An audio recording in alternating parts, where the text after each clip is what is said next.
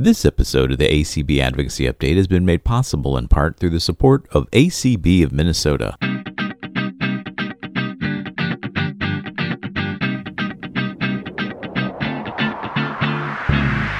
You're listening to the ACB Advocacy Update. Hello, everyone, and welcome to another episode of the ACB Advocacy Update. Joining you on National Sandwich Day, I'm one of your hosts, Clark Rockfall, ACB's Director of Advocacy and Governmental Affairs. And I am your other host. I am Swatha Nandakumar, ACB's Advocacy Outreach Specialist. And Swatha, did you have a sandwich today? I have mac and cheese, so not a sandwich. All right, similar, different. I mean, not that I had one, but if it was up to me, I would have had a crab cake or a Reuben. That's a good go-to for me. Love good BLT. But we're not here to talk about sandwiches. We're here to do an advocacy update podcast. So a big hello to everyone listening via your favorite podcast player, as well as everyone out there listening on the ACB Media Network. And as always, you can find out more about the American Council of the Blind at www.acb.org. So Swatha, what brings you to this podcast today? Our guest, our very special guest today, we have Andre Gallegos, who is the chair of the National Council on Disability. Hi, Andre. How are you? Hi, Swatha. Thank you for having me. Thank you so much for being able to join us. Yes, absolutely. So tell us about NCD and your role as chairman there. Swatha, thank you so very much, and Clark for having me, and to your colleagues there at ACB, the American Council of the Blind. I have the distinct privilege of being chairman of the National Council on Disability. We are a very small, independent federal agency. We're the smallest agency in all of government. We have a very rich history, a history that traces back to 1978 when we were first established as a small advisory council within the Department of Education. And then we were transformed into an independent agency in 1984.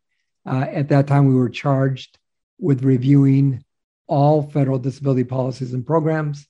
As part of that task, in 1986, the National Council on Disability recommended the enactment of an Americans with Disabilities Act, and we drafted the first version of that bill, introduced in the House and Senate in 1988. So our history, we're at the forefront of the disability rights movement.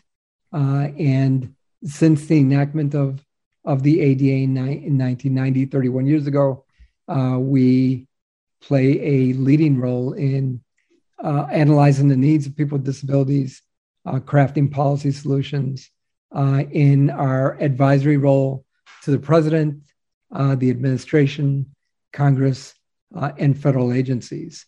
We are 9 council members, 5 presidentially appointed, 4 congressionally appointed, and we have an incredibly talented staff of 11 full-time employees led by our executive director, Ann Summers McIntosh. So again, as chair, it's my job is easy given the presence of and the engagement of our council members, and certainly through our talented staff. And Andres, you started with the council earlier this year, correct? No, actually, I'm going on my 4th year with the council. In February of 2018, I was appointed to the council by Senator Chuck Schumer from New York, and I was serving on the council on the afternoon of the inauguration of President Biden when he designated me to be the chairman.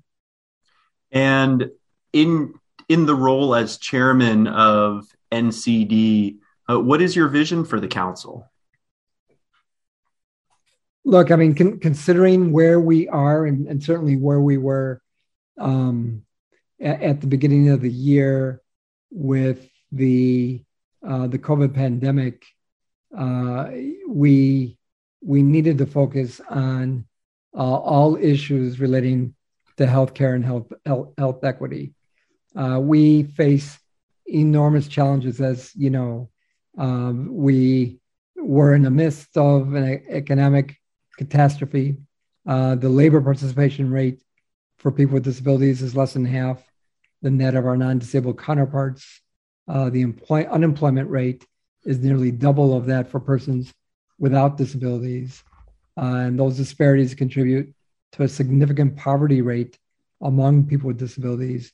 That's nearly 3 times as high as people without disabilities.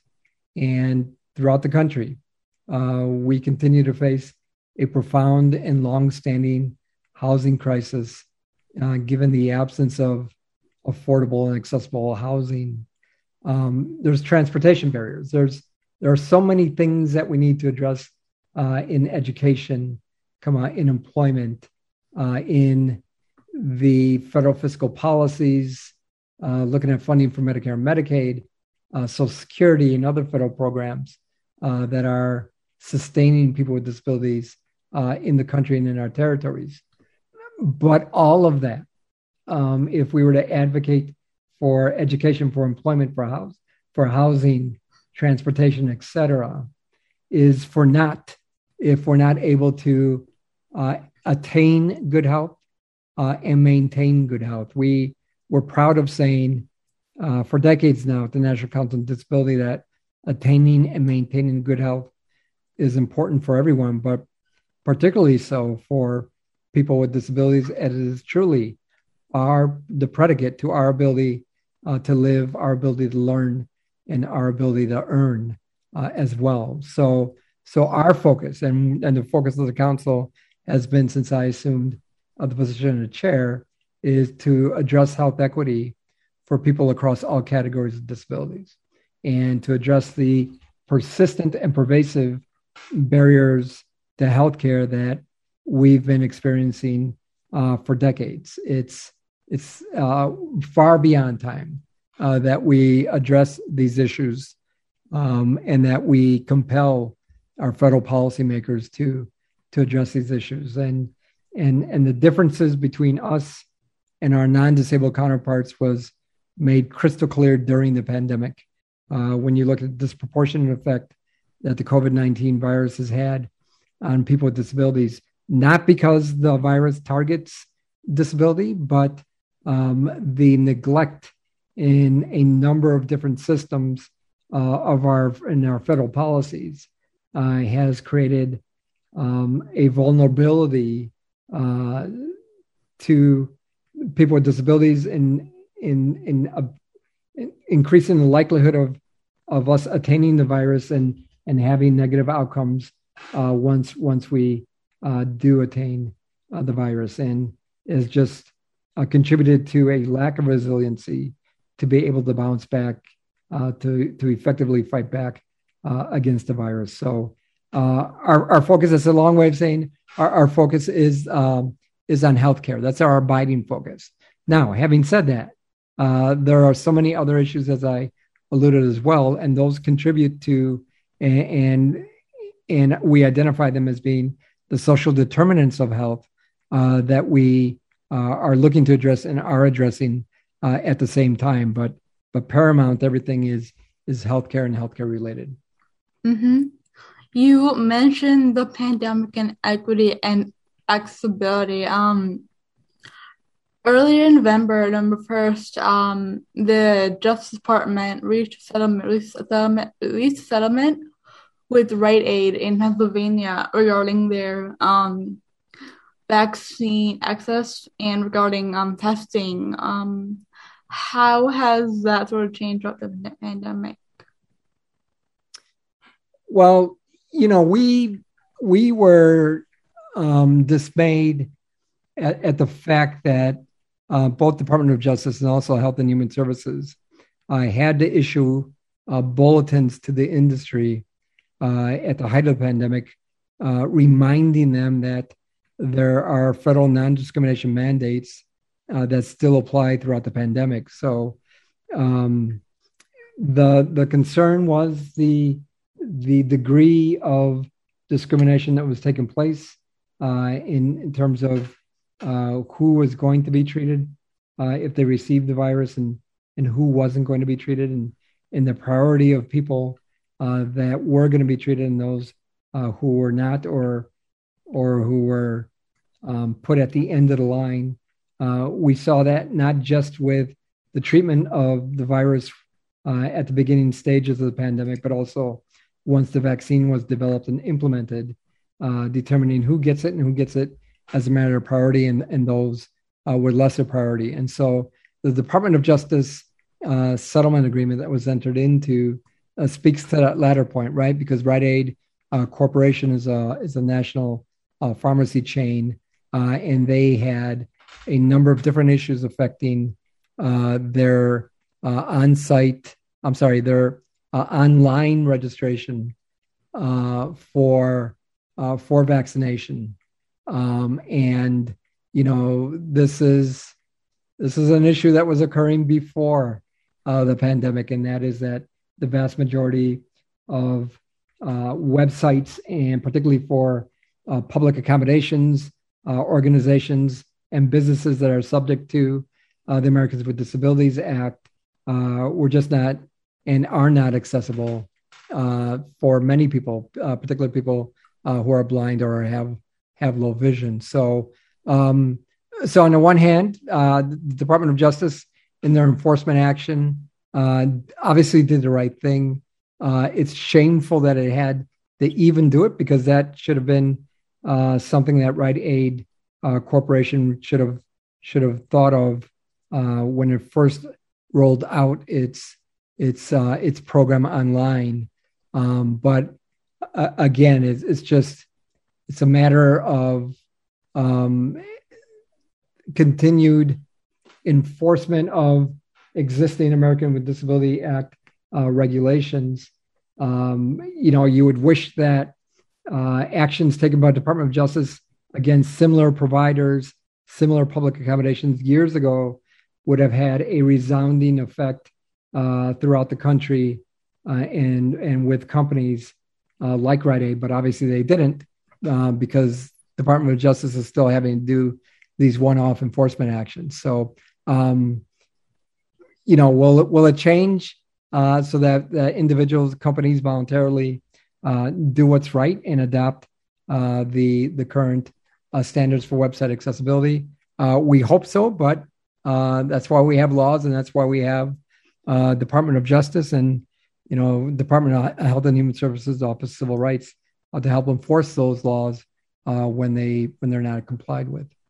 Absolutely. So speaking of website access, information access has been sort of vital to people with disabilities as a result of the pandemic and through the pandemic. Do you think that, or does MCV think that there are clear guidelines from the DOJ or from the government regarding accessibility standards in websites and applications and other IT sort of technology?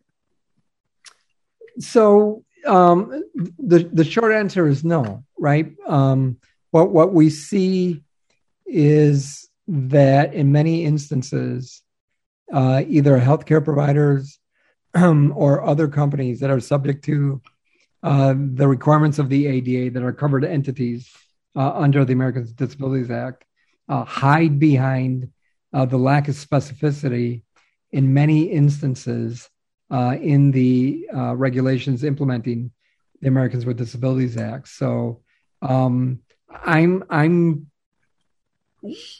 me just say that the National Council on Disability does not favor regulation just to have regulation, but in this particular instance, for the past 31 years, companies have not really been fully compliant with their non-discrimination mandates in the existing regulations, because there lacks specificity, particular in this particular area. There's not a specific requirement under the ADA to ensure that websites and kiosks, et cetera, and new technologies that are emerging, particularly the telehealth that we've seen very prominent during the pandemic, to ensure that those platforms are going to be accessible upon design for all people with disabilities. And that's not happening. In large part, it's not happening because there lacks specificity in the regulations. Department of Justice and Health and Human Services Office of Civil Rights, they'll say, look, there's the overarching obligation, right, under the laws that people with disabilities are required to be provided an equal opportunity to benefit from the goods, the facilities, and the services of a particular company. And it's under that overarching obligation that this requirement that websites, that internet platform based applications be accessible, but that's missing. There's a number of other areas where we think, particularly in healthcare, that we think it would be incredibly informative and instructive for more specificity in those regulations. With regards to the comments that you just made, do you think it's necessary for Congress to pass legislation to provide the authority to create, enforceable legal standards for websites, applications, and online services? Or is this power that the Department of Justice and other federal agencies have the authority to do already? So I believe that that both the Department of Justice and other agencies of jurisdiction have the ability to do that through rulemaking right now. Every agency that implements the Americans with Disabilities Act is responsible for their own regulations. So I think that within the rulemaking ability through the Department of Justice, that they have the ability to create very specific regulations to address that particular issue. Great, thank you. Outside of the pandemic, there are still some longstanding accessibility barriers when it comes to healthcare for members of ACB and more broadly the blind and low vision community. One of those is the lack of enforceable accessibility standards for durable medical equipment. Mr. Chairman, in your opinion, what needs to be done to provide greater accessibility for people who are blind and visually impaired and blind and low vision when it comes to durable medical equipment, such as continuous glucose monitors and insulin pumps, just to name a few, because diabetes and diabetic retinopathy are the leading cause of blindness for working age adults in America? Look, in a perfect world, the Center for Medicare and Medicaid Services would not purchase any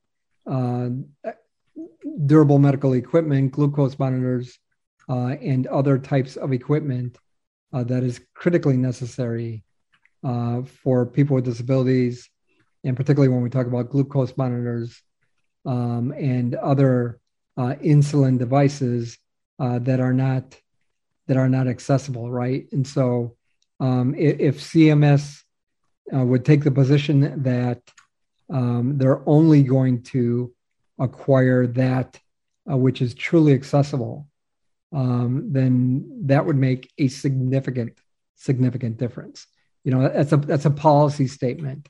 That's not changing any regulations or enacting legislation, but we have the ability within government to make smart decisions, adjustments to existing procurement policies to ensure that people who are blind, people with low vision, and other people with disabilities, the deaf-blind community, for instance, is able to have a choice of that equipment that they can procure either through prescription or over the counter and that's readily available to them. So again, in the perfect world, and as the federal voice for people with disabilities to the federal government, that's something that we're going to continue to champion and try to get done.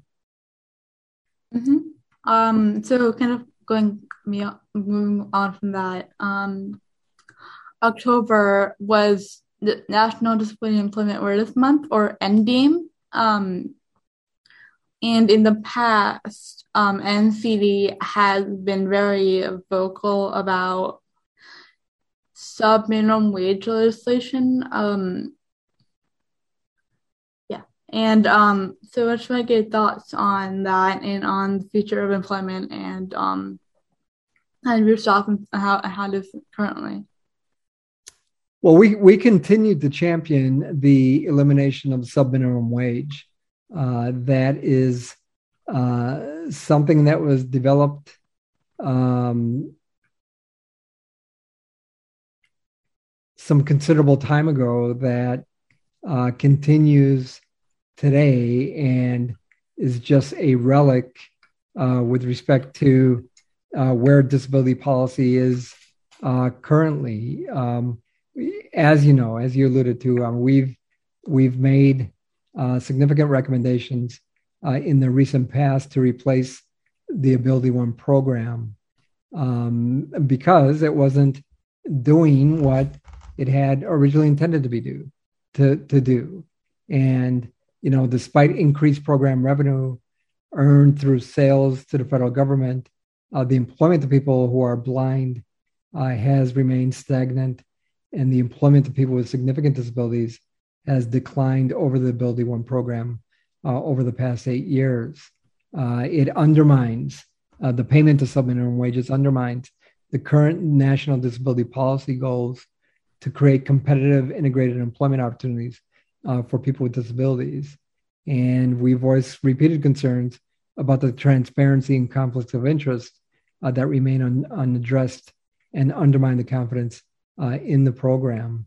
What we're in favor of and what we're championing is certainly competitive integrated employment and the use of Section 503 of the Rehabilitation Act to incentivize federal contractors to hire a percentage of people who are blind or have significant disabilities at competitive wages, and to transition the approximately 43,000 people who are Ability One employees or Ability One workers into competitive and integrated employment. And we would prefer that than expanding the current structure of the Ability One program right now. So, there's other challenges though, other than sub-minimum wage.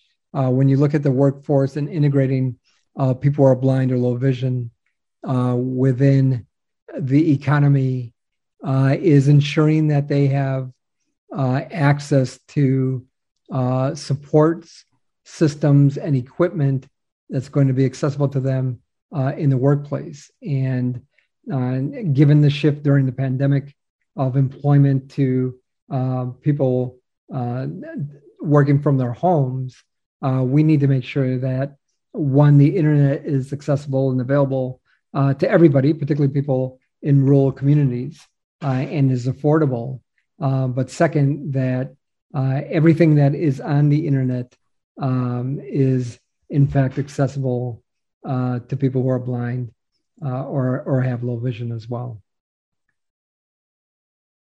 Mr. Chairman, thank you for that final point, especially that's key to the work that we do here with ACB. The ACB is represented on the Federal Communication Commission's Consumer Advisory Committee, as well as Disability Advisory Committee.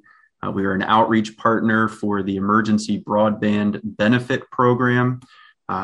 So like you said, ensuring that everyone has broadband available to them, ensuring that it is affordable so that they are able to adopt and use the service, but also ensuring that the technology, the hardware that they are using to connect to the internet, as well as the services and the websites and applications like we discussed earlier, are accessible to them so that folks are able to be gainfully employed, active members of their community, complete distance and remote learning to provide themselves with greater opportunities and quality of life. That's all very important to our members and the work that we're doing.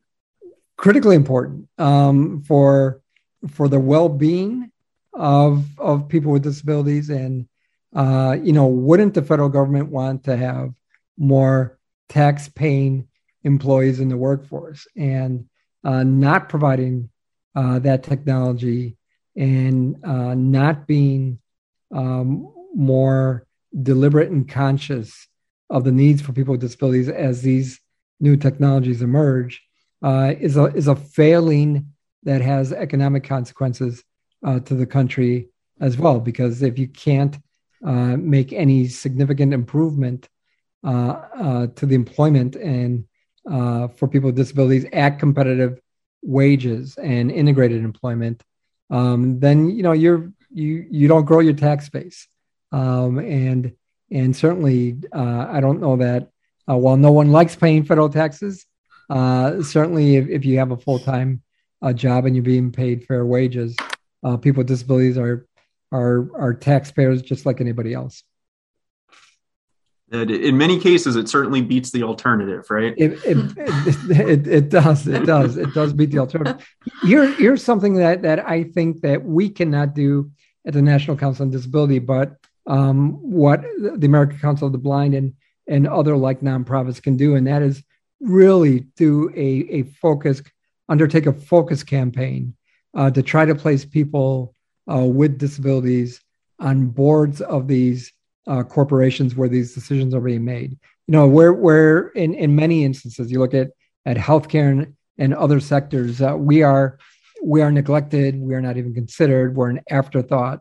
They react to us instead of planning and deliberately, consciously taking into account issues affecting people with disabilities, either in development of services or products, et cetera. And if we had the presence of at least one person with a disability, in a perfect world, there would be a representative of all categories of people with disabilities on corporate boards. But if we were just make that inroad there and make a deliberate push to get us on these boards, then I think that would make a material difference.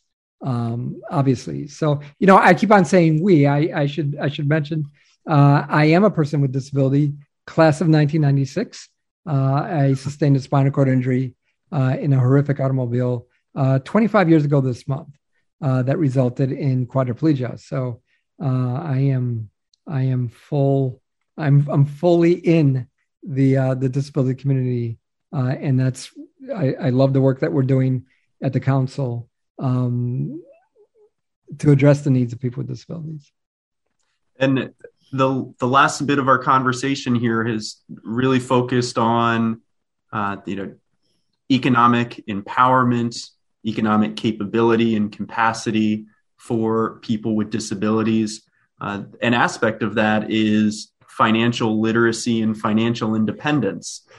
There's been a long-standing issue that the American Council of the Blind has been advocating for with the U.S. Treasury, as well as the Bureau of Engraving and Printing, and that is to have accessible paper currency. It's something that many of us have witnessed and interact with globally. We know it's possible. Our peers overseas have had it for quite some time now. And this is an issue that NCD has been supportive of with statements of interest in the past. So this issue's garnered some increased focus and attention, certainly over the past 2 years, as there's been discussion about the redesigning of either the $10 or the $20 bill to include the portrait of a woman. Most recently, the conversation has been to include the portrait of Harriet Tubman on the $20 bill, which then candidate Biden said that he would like to have done by 2024. There's been numerous articles written over the past year correctly recognizing that redoing the portrait of U.S. currency would constitute a currency redesign. And in line with a court ruling from 2008, all future currency redesigns must include accessibility features for people who are blind. And yet, since 2008, this has not happened, whether it's the Treasury and the Bureau of Engraving and Printing citing security concerns. The dates for currency redesigns keep getting postponed. So if the Harriet Tubman 20 is not done by 2024, the next slated currency redesign is 2026. Just curious to hear your thoughts, the thoughts of NCD on why it's taking so long and what else can be done to ensure that U.S. currency is accessible to everyone. So thank you for that. Look, as to the first question is, why it's taken so long and why the delay. We have no explanation for that. I can tell you that the National Council on Disability is very interested in this particular issue, and as you mentioned, we've come out in strong support of the ACBs and the other organizations in the community, not just affecting people who are blind, but also people with intellectual and developmental disabilities and an expanding aging population. To get this issue particularly addressed, I mean, it's affecting, over an estimated 20 million plus Americans with blindness, low vision, intellectual and developmental disabilities, and as I mentioned, also the expanding aging population.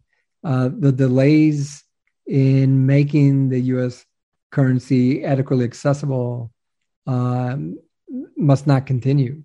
We believe that it's good policy for individuals with disabilities, both nationally and internationally, and as a country as a whole, that our currency be made accessible sooner rather than later, in compliance with U.S.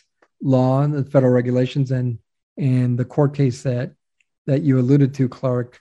The administrations change every 4 years, or in some instances every 8 years, and I think with the current administration, we just need to keep that issue at the forefront and make a more deliberate outreach to the Treasury Department, reminding them of what our position is and what the interest is in getting this done, and maybe that would have some effect. But it's something that we should not just rest on advice and recommendations that we made years ago. We need to be more timely in making those recommendations now. Yep, absolutely. So we touched on a lot of topics today. Is there anything else you want to highlight, Chairman Gallegos from NCD? Look, I just think that we have to be very deliberate and very clear that if the infrastructure bill is ever passed, that when we build back better, building back better has to include inclusiveness, and particularly when we look at when we build out our infrastructure, the public rights of way, sidewalks, curb cuts, crosswalkings, accessible. We need to make sure that they're accessible and detectable, including the use of accessible pedestrian signals and other devices, whether it's for audible tones, verbal messages, vibrating services, et cetera, to make sure that we're inclusive. It would be a shame and a poor use of federal financial dollars to build something that's not inclusive and that is not accessible. And, that's a message that we need to be more deliberate about and ensure that all these investments, whether it's in the infrastructure, whether it's in new technologies that are emerging and may emerge with federal assistance like autonomous vehicles, that those become accessible. We haven't talked about our ability to access fitness facilities and and have fitness equipment that's going to be accessible. But that's another critical issue. So, I mean, you could look at every aspect of our lives and identify things that need to be enhanced to ensure that we are fully integrated into society and that we have every opportunity to advance and take care of our health, our well-being, our economic well-being and prosperity, just like our non-disabled counterparts. So there's a lot to do. We remain committed to doing everything that we can to help give the best advice we possibly can to our federal partners, to the president and administration, and we certainly count on ACB to continue to have communications with us and advising us on issues affecting their community and their members. Chairman Gallegos, the last topics that you just raised are so vital to our members. This year, ACB launched our Get Up and Get Moving campaign, a multi-year effort for our members and the broader community to be able to take control of our health and wellness for greater independence. And that is inextricably linked to our ability to move freely throughout our communities. Folks from our transportation and environmental access committees will be very pleased to hear you highlight the need for accessible pedestrian signals. Absolutely. And I'll add, especially when leading pedestrian interval signalization is utilized so that folks can navigate their communities safely, whether that's for getting to school, running errands, going to work, or going to that neighborhood gym or fitness facility. Because whether it's working with government, the Access Board, NCD, or the work that ACB is doing with the private sector, we need to ensure that folks have access to accessible exercise and fitness equipment so that we can take back our health and that we can prevent these chronic conditions, like we mentioned, diabetes earlier, obesity, heart disease, so that we don't have to rely on accessible, durable medical equipment once acquiring these conditions due to our inaccessible and isolating environments. So points well taken in that regard. Thank you for raising that topic. Yeah, absolutely. And that's critical for everyone, right? These issues just are not about one particular segment of the disability community, but the disability community overall, right? I mean, we're 64 million people and growing. We talk a lot, Clark, about the things that affect us here in the country. We need to be more deliberate, and we're beginning to be more deliberate at NCD to ensure that we include people with disabilities in our territories as well, and in our tribal lands. I just mentioned that because sometimes we lose sight of what their needs are as well. The Americans with Disabilities Act is a misnomer because it's just not Americans. If you're not a U.S. citizen, doesn't mean that you don't have the rights and protections under the Americans with Disabilities Act. You certainly do, and that's true for people who reside in our territories as well. Mr. Chairman, that's a great point, and I think that a lot of the work that we do, especially when it comes to technology and broadband access, focusing on folks with disabilities, but it's policies and programs that benefit folks in other socioeconomic groups, whether it's low income, rural communities, tribal communities. The same advancements in technology and availability and affordability are going to be the programs that help folks from those communities gain greater access and opportunity as well, right? And I think we've seen that over the past couple of years with our efforts to expand access to accessible remote and absentee voting, right. Making sure that folks who cannot access a polling location, whether due to lack of transportation infrastructure, due to a state of emergency, or folks that don't have access to mailing a standard print paper ballot, again, because they could be on tribal lands or they could be print disabled. The solutions available, currently available, but the solutions that will assist folks with disabilities are the same solutions that can be used to address the needs of many more populations, and certainly those at the intersection of rural, tribal, and disability as well. Yeah, I amen. I mean, I often say that what a wonderful time to be a person with disability in this country, given where we are with technological advances that have certainly been created since I've joined the community 25 years ago, and the things that are being developed now, and the things that we can forecast in the future, and how easy is it to design those things from the inception to address the needs of people with disabilities, as opposed to reacting afterwards once we point out that they're not accessible. So we have a way to go, but I'm encouraged certainly by the leadership at ACB, and at the moment we have the right federal partners, I believe, to make a difference. But we need to keep working.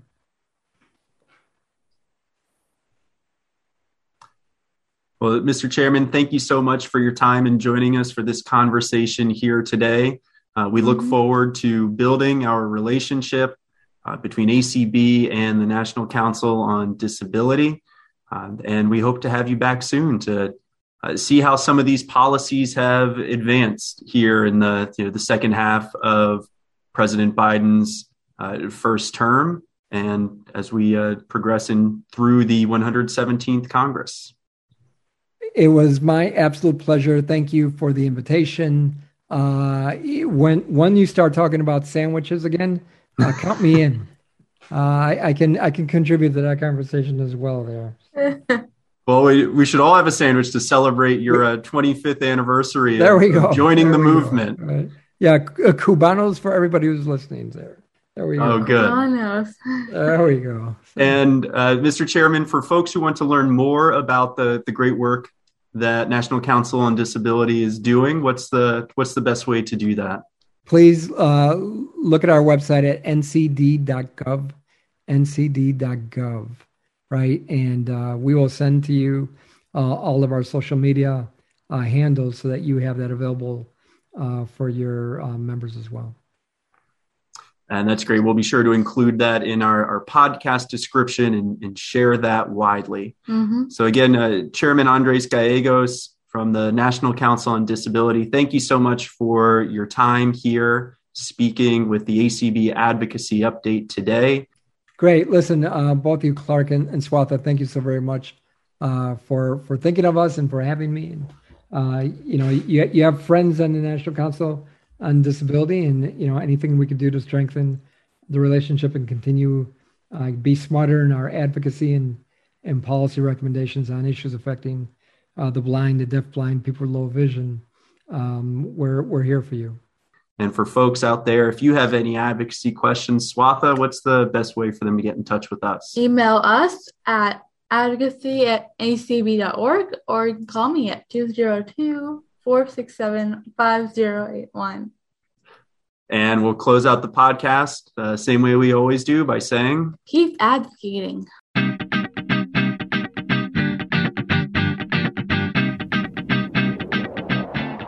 This episode of the ACB Advocacy Update has been made possible in part through the support of ACB of Minnesota. ACBM wants to send along heartfelt greetings to all of its family throughout the ACB community. Having hosted 2 outstanding and invigorating ACB national conventions, they are committed to expanding opportunity for Americans who are blind and visually impaired. ACBM supports the James R. Olson Memorial Scholarship honoring one of its past members, and they continue to not let life during these challenging times slow down. ACBM invites all to their informative bi-monthly community conference calls, ranging on everything from sports and technology to gardening and loving life in the land of 10,000 lakes. They hold quarterly, monthly membership meetings, monthly coffee gatherings, and monthly board meetings. To learn more about ACBM, visit their website at www.acbminnesota.com. acbm.org or call 612-223-5543. ACBM, a supporter of the ACB Media Network.